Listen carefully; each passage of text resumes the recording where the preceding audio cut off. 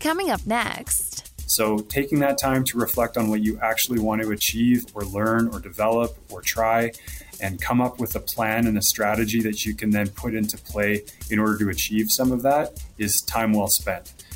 The Job Talk podcast shares stories from people who are passionate and love what they do in their careers. Through conversation, we explore their careers, past work experiences, and the education that got them to where they are now.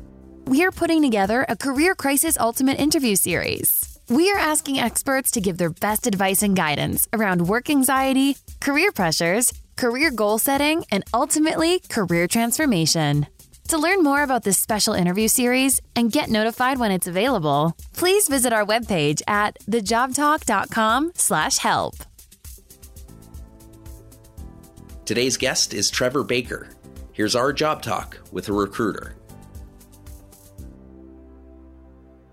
I have a sense of what you do, but you have what I consider to be kind of a growing-up person's job, something that I never achieved. Could we just start off? I'm sure. Young at heart. I'm young at heart. Yes. Okay. Let's start off by just kind of explaining what you do. What is your job? Yeah, for sure. So my job in a nutshell is really to try and solve companies' problems from a human resources standpoint by finding them people that can join their organizations and do the work required to further their objectives in the organization. That's on one half. And then on the other half is I work with amazing people every day to help them on their career journey to get from where they are today to where they want to go tomorrow by making introductions and facilitating the transaction between an individual joining an organization to solve whatever problem the company needs solved and to better the career of the individual that's moving into the role. Perfect summary. It's way harder than that sounded, but that's the nuts and bolts. Let's back up to when you left grade 12. What was your post-secondary journey? Yeah, so when I left grade 12, the journey was to go and become a police officer. That lasted one semester at school in criminal justice in Victoria, where I realized it was probably the most boring subject matter on the planet. But I took a lot of interesting thought processes out of it, mostly around psychology and sociology. Then I moved over to Ontario, went to Western. Did a degree out there in geography, which is completely unrelated to anything I do today. But it was a super interesting subject matter, and finished that up and then started the workforce, which was joining a company that most people would know in their early 20s called Labatt Brewing, which at the time I was selling Kokanee and Budweiser on Vancouver Island. I had a branded van. It was very popular. So I sold beer for a while, moved from there into a company called SC Johnson and went from selling beer to selling toilet bowl cleaners and air fresheners and things. I thought I'd made a huge career mistake, but it turned out to be the best experience ever.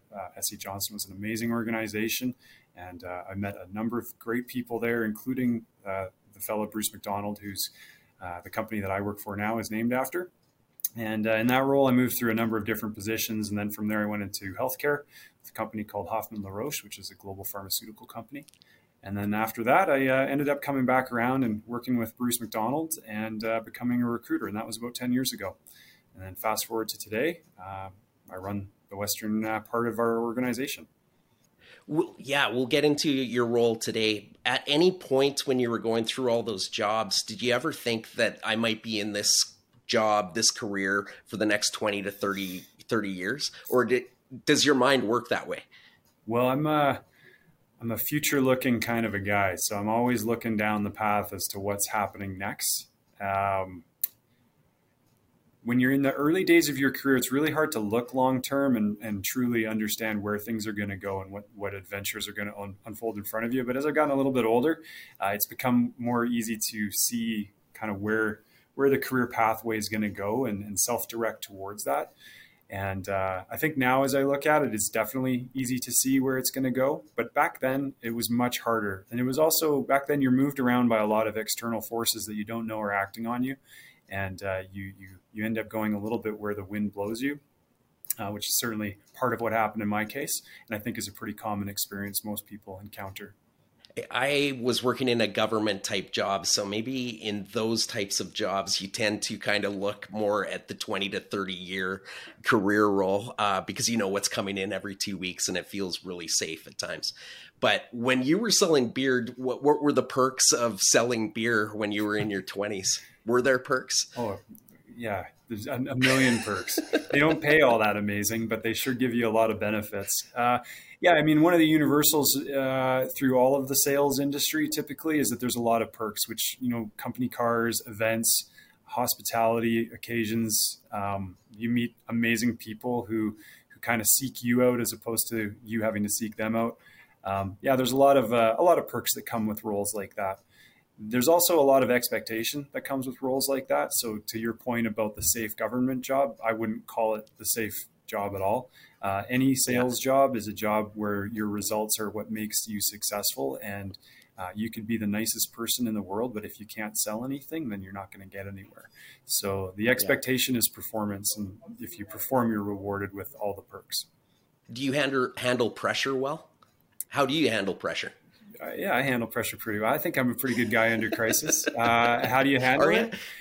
Yeah. Well, probably just kind of thinking through some of the obstacles you're going to face and what you would do if you were in a crisis.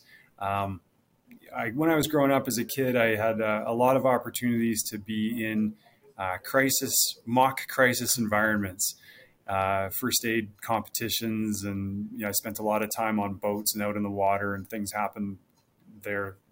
Did some time in the Coast Guard Auxiliary and things like that. So just kind of had opportunities to practice being in a crisis more than most people, I would say. So a lot of crisis management is just staying calm when things go sideways and then thinking about the opportunity to solve the problem and focusing on what the outcome needs to be, and then pretty quickly putting in a series of steps that you need to accomplish in order to be able to solve that problem. So that's my method for doing it anyways. It seems to work sometimes. I feel very lazy speaking to you, but let's talk about your role now. Talk about the company that you're working for and kind of specifically what are you doing in your day-to-day? Yeah. So my day-to-day within the organization now, typically we try to plan it out, a quarter or a week in advance. And then the day you come show up at work, the best laid plans always fall apart as soon as you start your day. So the day can get kind of thrown into disarray pretty quickly. But in general terms, I spend my day kind of broken into two halves. Half number one would be working with active clients on the search processes that they've engaged us to do, talking to candidates to try and find who's interested in the opportunities that are out there and qualifying them to see if they're appropriate. So that would take the form of phone interviews, in-person meetings, lots of time on Zoom, lots of time reviewing resumes, and generally just talking to people and making relationships with good individuals and finding out what makes them tick and what they're all about. And the other half of the day would be spent working with the greater team, trying to improve processes within the organization, removing barriers and obstacles to their success, and trying to find new clients to work with that we can engage with to help solve their problems, and then bringing that relationship into the organization. If I had to summarize everything that I do in a day, it's all related to problem solving, either for our organization directly or for my clients or my candidates. Yeah. How do clients find you? Marketing online, tons of time on LinkedIn. But the real number one way clients find us is that we work very hard to build a trusting relationship with our clients in the market. And we do that by being experts in our field. So everyone who works in the organization is an industry vertical expert for whatever industry they came out of. So I came out of the consumer products and medical space. So I work in consumer products and medical for sales and marketing roles, everything from sales reps up to the presidents of organizations. And I've had a lot of opportunities to kind of experience what those jobs are like, both myself and with my clients and candidates. So I've got a nice perspective on what those roles require. And then I find great people that kind of fit the bucket for whatever the job is. Yeah. And what methods or tools do you use to find high performing job applicants? Again, it's really just building relationships, but a lot of it is spent doing outbound calls to people who may or may not have ever heard of who we are, and trying to build and foster a relationship with them as quickly as possible. So obviously LinkedIn is the one everyone would know of. We spend a lot of time on LinkedIn trying to figure out who is out there. We spend a lot of time researching through industry associations and trade shows and trade activities just to understand, who's who in the zoo, and then strategically going out to try and figure out who we need to talk to and then engaging with those individuals. And we do that all day, all the time, in every activity. It becomes, this is a job that transcends being in an office and turns into something that you're doing all the time with everyone. Everybody needs to know a recruiter somewhere, because there's a lot of good career guidance value that comes from knowing a recruiter. So we end up talking about work a lot with people outside of work, and helping people and wherever we meet them. Do you have favorite interview questions that you ask job applicants? Oh, well, my favorite interview question is so basic, it's laughable, but it's tell me about yourself. And with that one question, I can understand a whole lot of information about a candidate in less than 10 minutes. They'll show me if they know how to present themselves, summarize answers, stick to the key message points they want to deliver. There's so much information you can take from that one question. And so I find that the question itself is less important than the listening that comes from the answer part. And by actually paying attention to what people say, you can learn far more than they ever know you're learning. You don't have to mention company names or anything specific like that, but can you tell me about one of your most challenging job roles that you had to fill, and how were you successful with it? Yeah, probably the most challenging one I ever did was a C# programmer, C#.net programmer. I'm not a tech guy. I don't speak tech. I didn't know whether I was talking to a AAA+ C#.net programmer or an F- C#.net programmer. That was the hardest one I ever did. And the only way I really started to understand whether or not I was meeting people who knew what they were doing or not was by meeting a lot of them and comparing and contrasting them with the others that I met. And then I had to do a crash course on how GitHub worked, which I still don't totally understand, but trying to make sense of how people's GitHub's account presented versus other people's. And we were successful in that role twice, but I still don't understand what that job function is. So that was probably the hardest one. So the key takeaway for me in that one was trying to scale up my understanding of that space as fast as possible in order to provide good value to my client and understand what the candidates brought to the table. But I hope to not have to do one of those again, because it was really hard.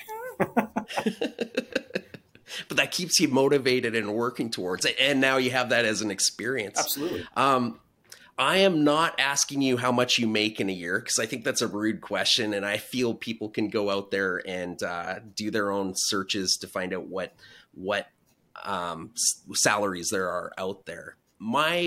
I'm curious to know how you get paid, though, because you work for a company.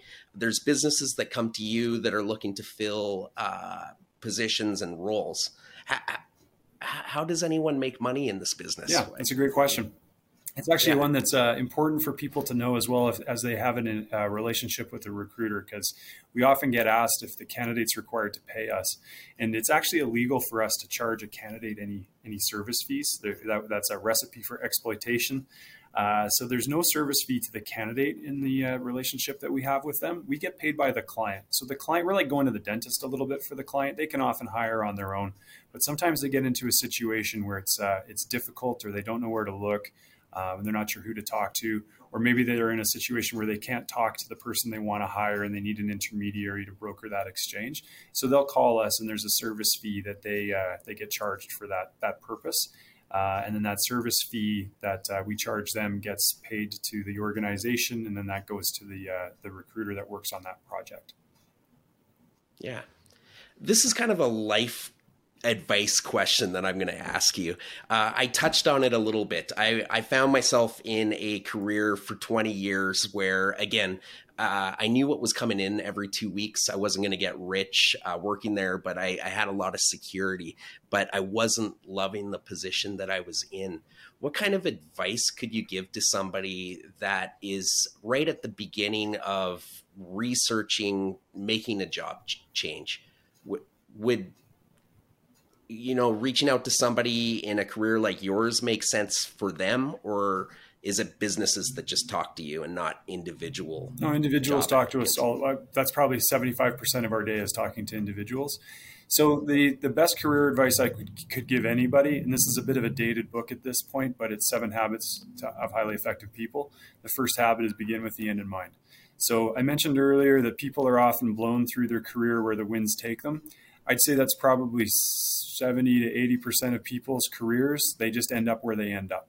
And that's not necessarily a bad thing if their skill sets and their competencies are being maximized and people say, hey, you do a great job at that, you should go do more of it, then that might work out great for them.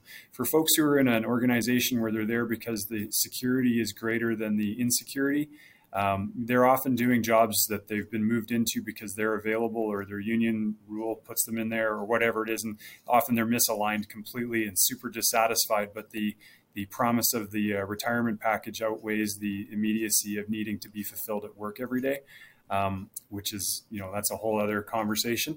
But the advice I would give anybody who's not loving their job is to try and take the time to reflect on what it is you actually want to accomplish in your career and in your life. You spend the vast majority of your time at work every day. And if you hate what you do and it's not fulfilling, that's not a very fulfilling life. So taking that time to reflect on what you actually want to achieve or learn or develop or try and come up with a plan and a strategy that you can then put into play in order to achieve some of that is time well spent. And engaging a recruiting firm of any variety, not just ours, there's an onus on that individual to come to the table with a bit of an idea of what they want to accomplish. If they don't come to the table with an idea of what they want to accomplish, then we can put 8 jobs in front of them and 7 of them might be appropriate and they might take one of them, but it might not be the right job. But if they come in with a clear idea of what they want to do, then that's something that we can, find opportunities to direct them towards. And when we have an opportunity that aligns, we'll know to give them a call, and everybody's happy in the outcome. The caveats to that, of course, are if you're a Safeway cashier and you want to become a surgeon, there's some work you got to do in the middle of those two things. So there's no miracle working that can be done if you're not qualified. But if you've done the work if you've realized what you want to do and you've done the pre-work required to get yourself positioned for that opportunity, then a recruitment professional of the right stripe that can introduce you to the right people can be invaluable in your career journey. But you need to be aware of that as you set out on the path and not just hoping someone calls you up and sorts it out for you. What could you say to that person that is just starting their job search? Yeah, the best way to prepare to do the job search, after you kind of thought about what it is you're trying to achieve, the first step really is to create a resume. And the resume creation process, a lot of people view it as hard work, and it is, I guess, but it's also an awesome time to reflect on all of the things you've accomplished in your career. And I see a million resumes a year, and some of them are amazing and some of them are garbage. The garbage ones are typically the ones where people type in the minimum required information into LinkedIn or Indeed and then download the PDF and send that off as their resume. That's not really going to cut it. If you're serious about getting into any form of job search for any job, you need to spend the time reflecting on what it is that you've accomplished through your career. And this is valuable for a couple of reasons. One, you make a great resume out of it. And 2, it really gives you the chance to kind of think about the things that you've been good at and liked and enjoyed and successful at in your career. And as you go through that process of reflecting on it and typing it all on your resume and making it look nice, it kind of cements those storytelling moments into your brain so that when you sit down for an interview with someone and they give you the old, tell me about a time when you did blah, blah, blah, you can start to riff off all the stuff that you just spent hours thinking about how you were going to articulate it in your resume. And it'll make your interview that much tighter. And it'll also relate your interview technique to the resume content. And your resume content will ideally reflect the job that you're after and be somewhat tied together and showing the skills and abilities that you have related to the job you're applying for.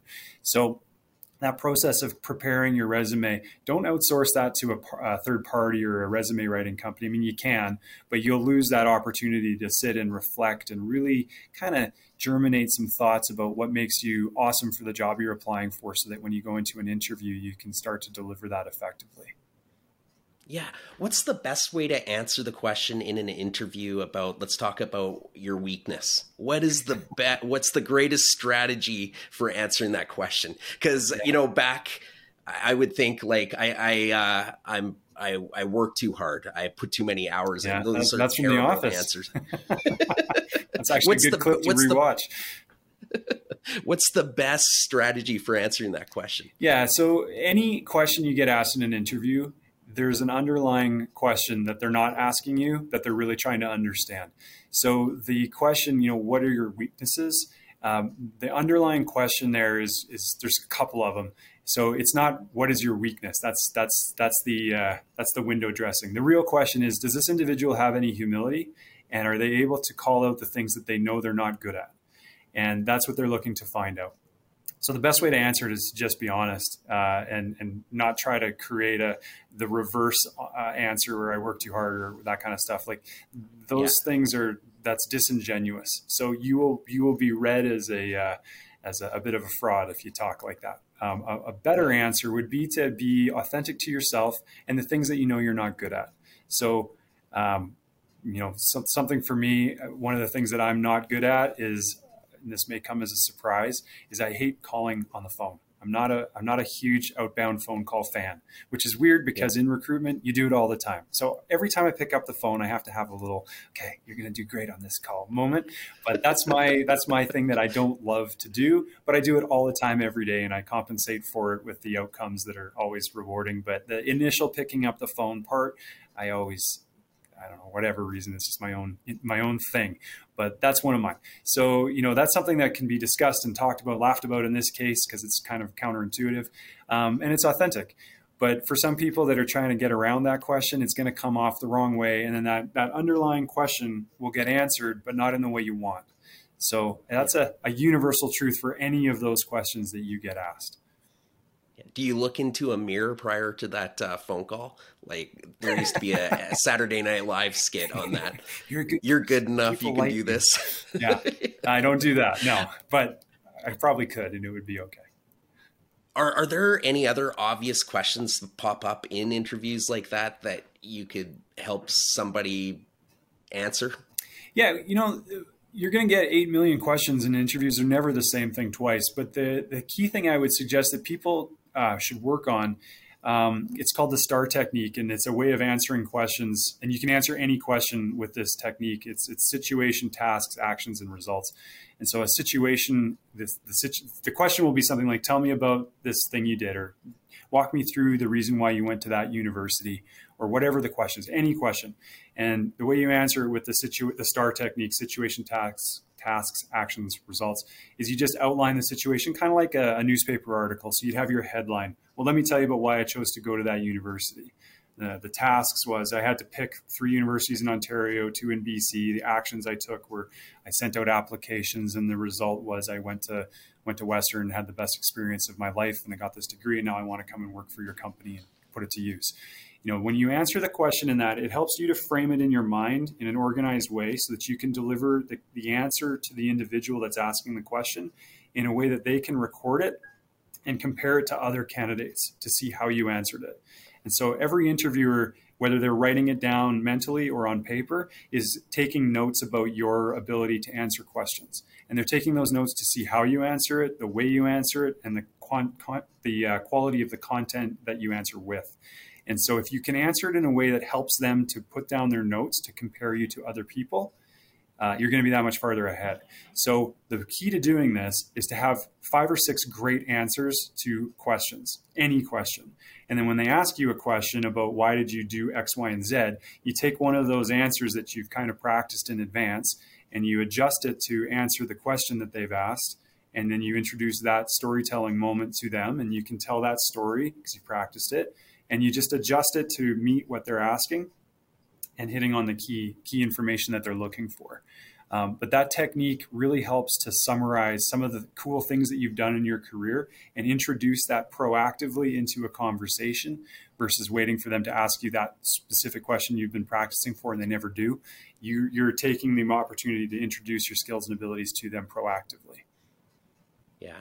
I wish I met you about year 15 into my career, because the first 15 were great. It was the last 5 that were the concern. You've been doing this for a while. When you do reference checks, I mean, these are you put a reference in your portfolio because they like you and they're going to say good things. So you've been doing it long enough. Can you filter out the BS that you might hear from a reference on a job applicant? Yeah. The BS won't usually come from a reference. If you know you have something going on when the references decline the opportunity to provide a reference, you know there's a major red flag when that happens, and it does happen. Or if a reference will agree to give the reference but gives you very little to work with, like the minimum required information. That's when you know there's something going on. For the most part, though, any references that are provided are going to say great things about a candidate. And it's a rare day when you get, if I've done my job properly and I have a good candidate in front of my client, it's a rare day when I get a reference that comes in where they say something that's completely unexpected or out of left field. And oftentimes you'll get something back from a reference, which is actually an opportunity for development for them to work on when they move into an organization. And it's not a showstopper. It's just something that the organization needs to know about before they start, that can be accommodated for and developed as a needs improvement area, rather than something that prevents them from getting the job in the first place. Yeah. Are there some legalities around when somebody asks you to be a reference and you don't want to be a reference for that person? Is there anything illegal about saying, yes, I'll be a good reference, and then you give a scathing, terrible, reference on the person that asked you? There's nothing legal unless you sign an agreement in your employment agreement that says you won't divulge any reference information on someone.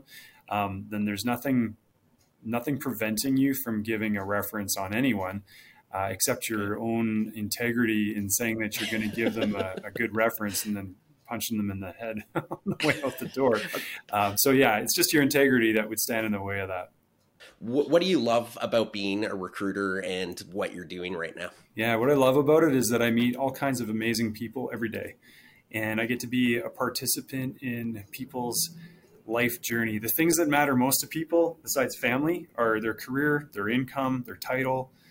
Those are probably the top 4 things in any individual's world. So I get to interact with people as they're excited and engaged about making a change in something that really matters to them, and be a participant in their life journey, which is super exciting. It's especially rewarding when you have someone who really wants it and has done everything in their power to try and move into a new situation, and you can help them achieve that goal.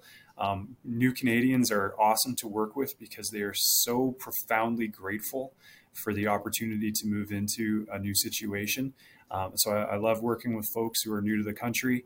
I love working with people who are genuinely kind of stuck in a challenge that they need to resolve, and they want to kind of move to that next level and helping them get there. I just love learning about people's backgrounds and then their interests in life and how they want to take their careers and what they want to do next. And I mentioned I'm a forward-looking guy, so I really enjoy that process of looking into the future with people and seeing where they can take things and where they can build their dreams on the foundation that they create through their new job. I'm guessing there's such a variety of the people that you're talking to that every day is different when you're talking to them. Has anything surprised you during your career as a recruiter that you didn't expect when you were going into it? Probably the biggest surprise is how unprepared people often are for career transition. I had the good fortune of working for organizations that took the time and effort to help develop their employees to move into different roles throughout their career and really worked to carry them on a career progression pathway. And I assumed wrongly that was the case for everybody in their career. And when I started doing this job, I realized that was a fantastic gift that really helped set me up to be a recruiter. But it isn't something that everyone gets exposed to. So the thing that surprised me was how ill-prepared people are to make a move into another job. So getting another job is often like getting a bank loan. If you're in a crisis situation and you need the bank loan, they won't give you the money. But if everything's going great and you don't need that loan, they're happy to give you all kinds of extra credit. It's not until your situation changes where the crisis hits and then you need to make a plan and make a direction change. And so that's probably the biggest surprise, is just how much people let the world direct them versus directing it themselves. Far more than I ever expected. Yeah. What's the best advice you could give to a person considering following your career path and becoming a recruiter? Yeah, if you want to become a recruiter, have a hard think about how much stress you want in your life. The second thing is you need to develop a very strong ability to connect with people on a very short time frame and come to the table with a spirit of problem solving, authenticity, transparency, and trust. I would also suggest you need to have a fair bit of experience in sales. This job is a sales job fundamentally on both sides of the equation for the client and the candidate. You're trying to solve a problem, and that problem-solving process involves sales. And the process of managing all of the candidate flow is a sales process as well, because you have to keep a lot of moving parts kind of processing in a productive way, which is all part of the sales process. And I don't mean sales in the nasty, evil version of it where you're trying to exploit a situation. I mean it just in the terms of the algorithm of moving people through a system. So the sales process is critical to understand. I would definitely suggest taking some education related to psychology, sociology, coaching, training and development, leadership, human resources. All of those skill sets are invaluable to the process of dealing with people in corporate environments. Yeah, I'd say that that's a pretty good summary of the things you'd want to think about adding to your basket of skills before you jumped into the recruiting world. And are you continuing to build your education while you're doing your job? Yeah. I really aspire to the whole lifelong learning thought process. So since I've graduated my university grad, I've gone on to do an accreditation in coaching through the ICF. I did most of an international trade diploma. I'm currently working on getting my accreditation in human resources through SFU. There's a whole host of other programs I'd love to get involved in downstream. And there's a whole bunch of other activities that I've done outside of that related to, sports and activities with my kids and just involvement on that side of things, part of a number of different associations and different groups where I can contribute, which is all a learning process in and of itself. So yeah, heavily involved in lifelong learning activities and just exposing myself to different ways of thought and different opportunities to grow and develop as a person. Well, you've inspired me to get off my butt and continue lifelong learning. I might not let my wife watch this interview because she's going to look at me. Trevor, thank you so much for coming on the podcast today. My pleasure. I really appreciate it. And, I wish you continued success in your career. Thanks very much. I really appreciate the opportunity to have a chat with you, and I wish you continued success with the podcast. Thank you for tuning in to the Job Talk podcast. For more information, please visit us at thejobtalk.com. Our podcast music was created by our friend Mike Malone in Edmonton, Alberta, Canada.